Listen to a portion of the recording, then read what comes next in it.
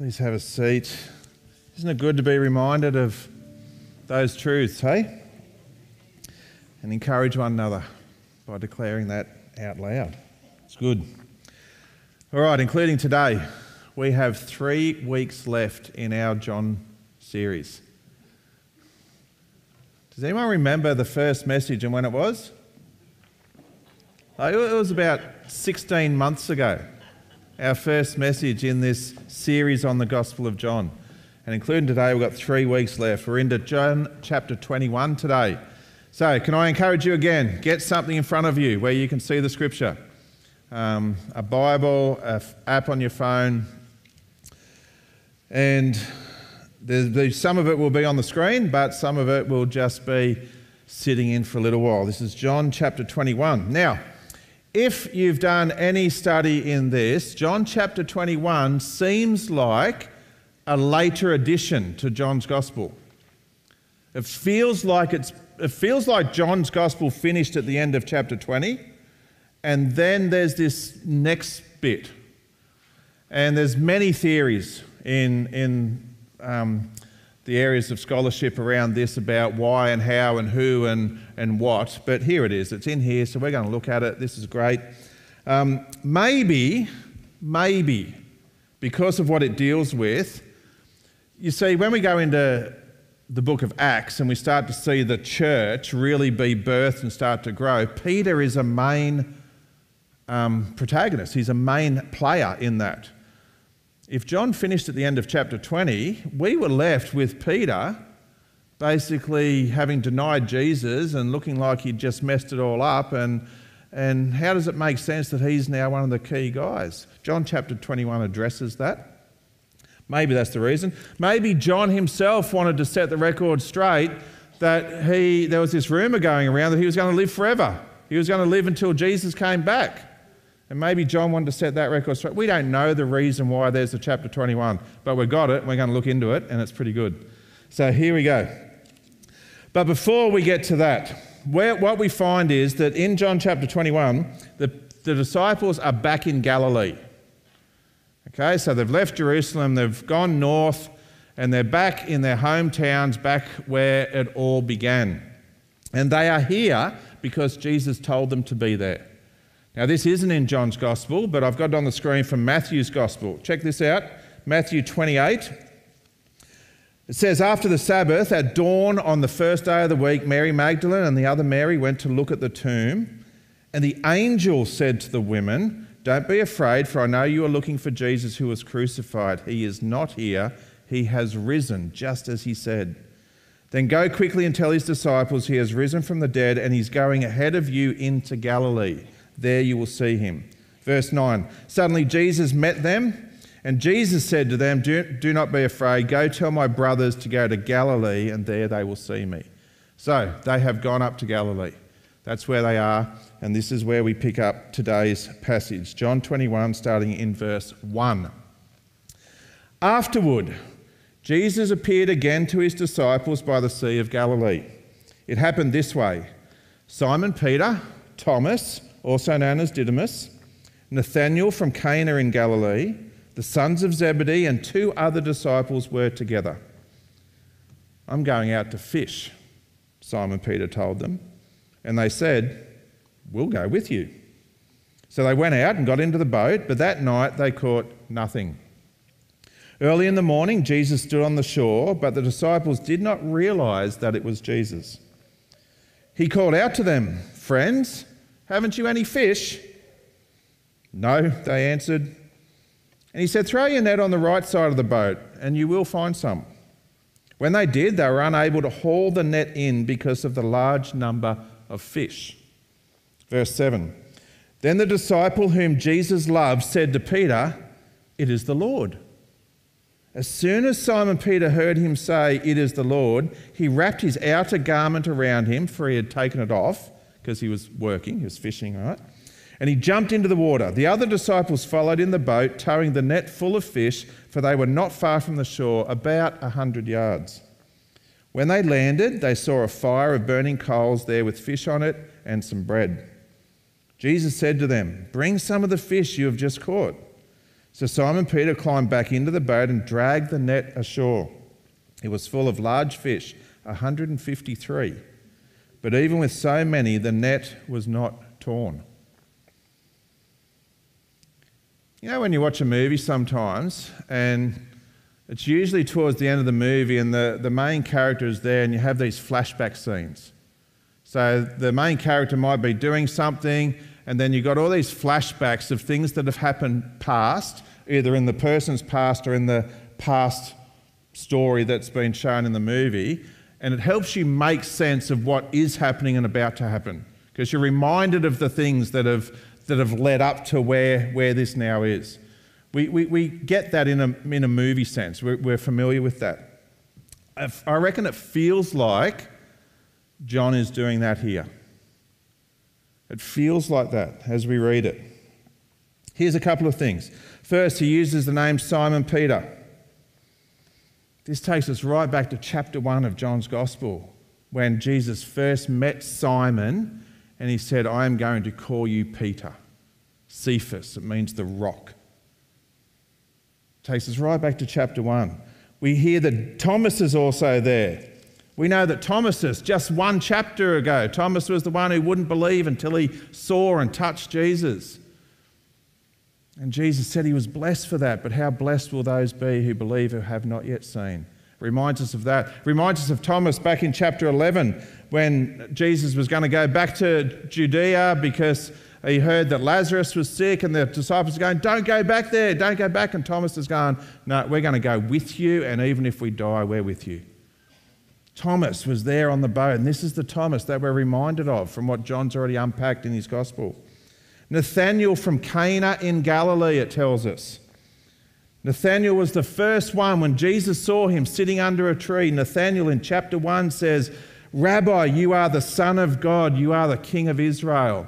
And Cana of Galilee, it's where this first miracle happened, the water into the wine.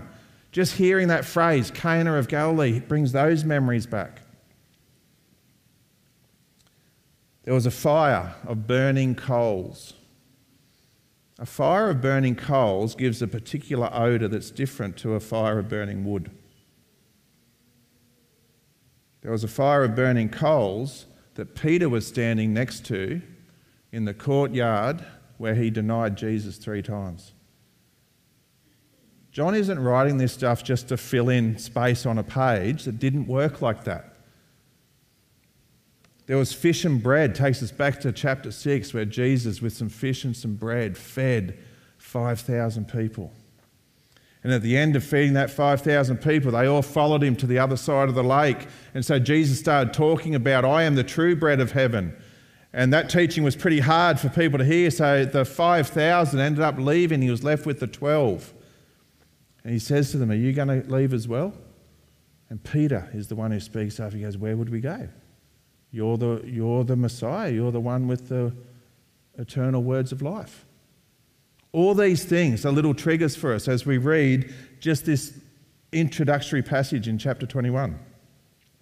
But I want to focus on the fishing part of it. So Peter and John and 5 others, they're back in Galilee because they went there because Jesus said to go there. And Jesus hadn't turned up yet. So what do you do when you're back in your hometown? What do you do when you're back in that place that's familiar? You usually go back to what is most familiar. They went fishing. Most of them were fishermen. It would make sense that they would go fishing. But how true is this for most of us? We start to follow Jesus. We hit a few hurdles. Things get tough. We have a few doubts. It's not quite working out the way I thought it was going to work out. And our natural inclination is to go back to what was before. I don't know if you can relate to that or if it's just me. And here's this picture of these fishermen doing this. We naturally drift back to the life we lived before Jesus grabbed our attention and called for our allegiance. And it's easy to do because it's familiar. In some ways, it's expected from those around us. And we see a picture of the disciples doing this. It seems clear in this passage that Peter and the others were pretty uncertain about what do we do. We've come back to Galilee. We've done this 3-year journey with Jesus. We thought he was going to be this conquering Messiah, but he died on a cross. And then we think we've seen him. He appeared in this room, but it was sort of like him, but it was sort of not like him. And he just appeared, and he ate stuff and he talked to us, but there's something different about him, and we can't make sense of some of it, and we're back to where we started, and it just feels like this fishing's the easiest thing to do. It's what we know.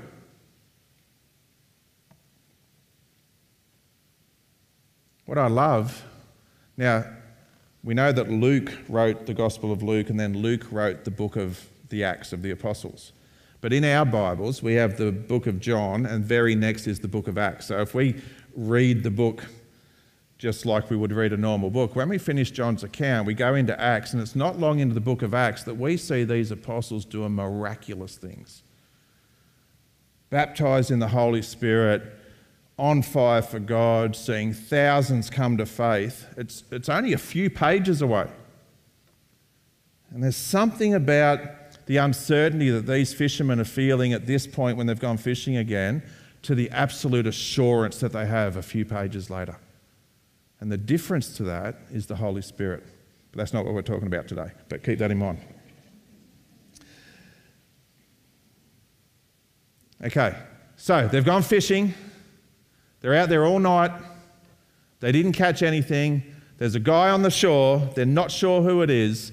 He tells them, just throw your nets on the other side of the boat. Now, I'm looking around. There's a few fishermen in this room. If you are fishing somewhere and a stranger comes along and tells you to do it differently, what's your immediate reaction? Yeah. Go away, Ian said. That's the immediate reaction. You're not telling me what to do. I'm a fisherman. I know what I'm doing. I'm not listening to some Neville tell me, sorry if your name's Neville. I'm not listening to some nobody. Just there's that sense of it, isn't there? But they throw their nets on the other side. Now, this has to be sparking things for the disciples. We're going to go back to Luke chapter 5. Luke chapter 5, starting in verse 1. Check this story out. One day, as Jesus was standing by the lake of Gennesaret, which is the Sea of Galilee, same thing, the people were crowding around him and listening to the word of God. And he saw at the water's edge 2 boats left there by the fishermen who were washing their nets. He got into one of the boats, the one belonging to Simon, and asked him to put out a little from shore. Then he sat down and taught the people from the boat. When he had finished speaking, he said to Simon, "Put out into deep water and let down the nets for a catch." And Simon answered, "Master, we've worked hard all night and haven't caught anything. But because you say so, I'll let down the nets." When they had done so, they caught such a large number of fish that their nets began to break. So they signalled their partners in the other boat to come and help them. And they came and filled both boats so full that they began to sink. When Simon Peter saw this, he fell at Jesus' knees and said, "Go away from me, Lord, I am a sinful man." For he and all his companions were astonished at the catch of fish they had taken, and so were James and John, the sons of Zebedee, Simon's partners. Then Jesus said to Simon, "Don't be afraid. From now on you will fish for people." So they pulled their boats up on the shore, left everything, and followed him. That situation, that encounter would have to be ringing in their heads. They're out fishing all night. We're now back in John's Gospel. They're out fishing all night, catch nothing. There's a guy on the shore, tells them to throw their nets on the other side, and they catch such a large harvest of fish that they're just got to be going, this is just like a few years ago. It's the same thing. It's got to be the same thing. You see, as a fisherman, if you start being successful, it would seem to make sense that you'd want to keep going down that path that your success is bringing. But as we read this account, it seems that this account in Luke, that miraculous catch of fish actually led Peter away from fishing. If I was Peter, I would have wanted to hang around and do that again and again and again and watch the money come in, because I'm just catching these nets full of fish. But just when he has probably the biggest catch he's ever had in his life, he walks away from it to follow Jesus, because Jesus called him to follow. And in this scene in today's passage in John's Gospel, surely Peter's memory is stirred by this. The night of no catch followed by the big catch. That day when his original declaration of Jesus as Lord, his call to become a fisher of men rather than of fish, his decision to leave all that behind and follow Jesus, it's being repeated. The scene is being repeated.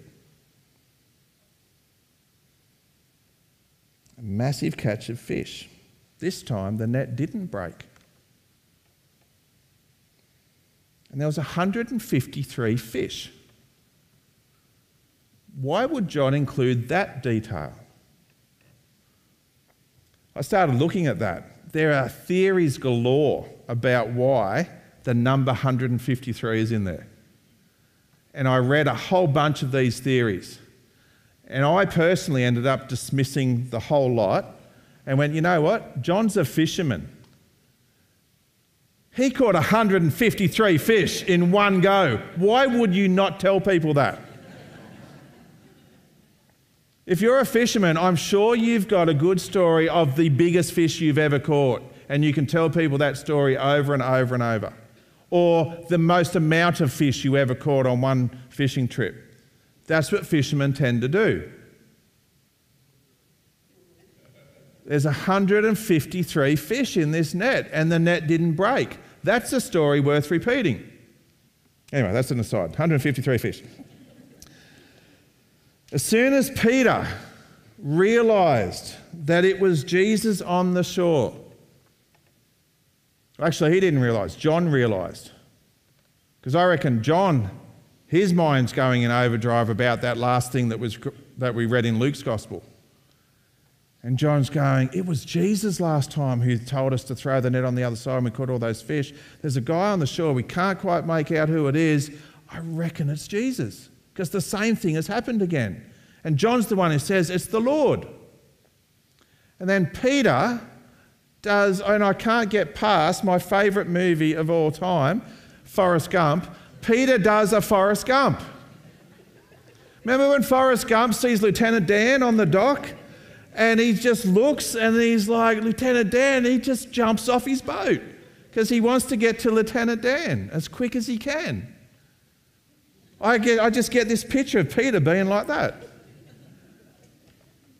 Now, we've just read in chapter 20 that John often realised something was going on before Peter. John and Peter ran to the tomb together, and John records that he got there first.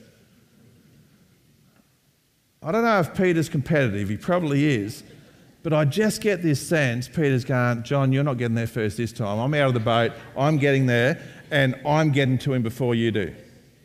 And he just jumps out of this boat. I love the picture of that.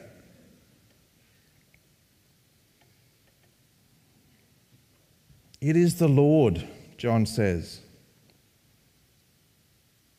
And Peter jumps into the sea. About 100 yards, gets there first. And I love how John might have had the revelation of Jesus being present, but what comes out for me as I read this passage is Peter just wanted to show his devotion to Jesus.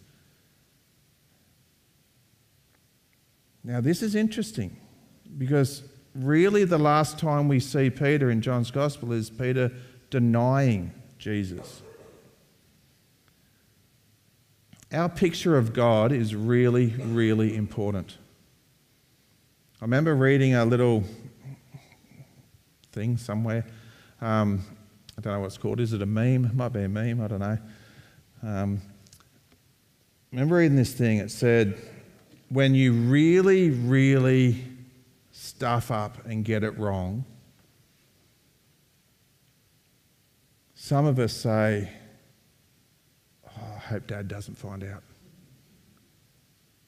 Others of us say, I've stuffed up, I've got it wrong, I can't wait to tell Dad. What's our picture of God like? I get this sense that Peter knows he stuffed up a few days ago. And here's a chance with the risen Jesus, and he can't wait to get to him. If his picture of Jesus was a bit off, if his picture of God was there's this judgmental, angry, vengeful God, he would have swum the other way. I love this picture of Peter seeing Jesus, knowing that his last significant encounter was not a good one, and he can't wait to get to him.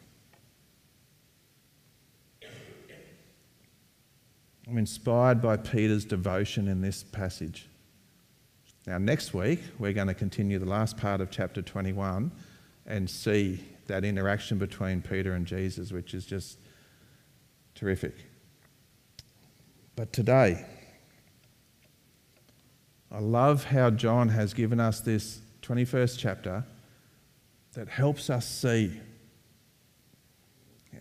how Jesus can use all things to point people back to himself, to reveal his character and his nature, which is one of your welcome and forgiveness and acceptance, and his desire for you to flourish and to do well.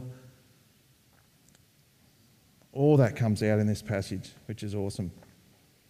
So let that be our disposition and desire, to be devoted to Jesus. And we are going to get things wrong, and we are going to mess up. But when we do that, let's not listen to that little lie that sinks into our head that says, oh, God's not happy with you. God won't really want to spend time with you. You probably shouldn't pray because God's not going to answer your prayers now because of that thing you've just done. That is all rubbish. When we stuff up, let our response be, I'm running to Jesus because I've just stuffed up. And he is going to be the one who still loves and still accepts. And there'll be times when he will challenge us, and there'll be things in our life that he will want to prune and cut out and fix up. But we can do that when we're with him, not when we're separated from him. Let that be where this story leads us, to be people who just choose to push into Jesus at all times. What a great picture. Let me pray for us. So, Father God, I thank you that you love us. Jesus, you have modelled the very nature and character of God the Father. So as we read this account today, let us be inspired that you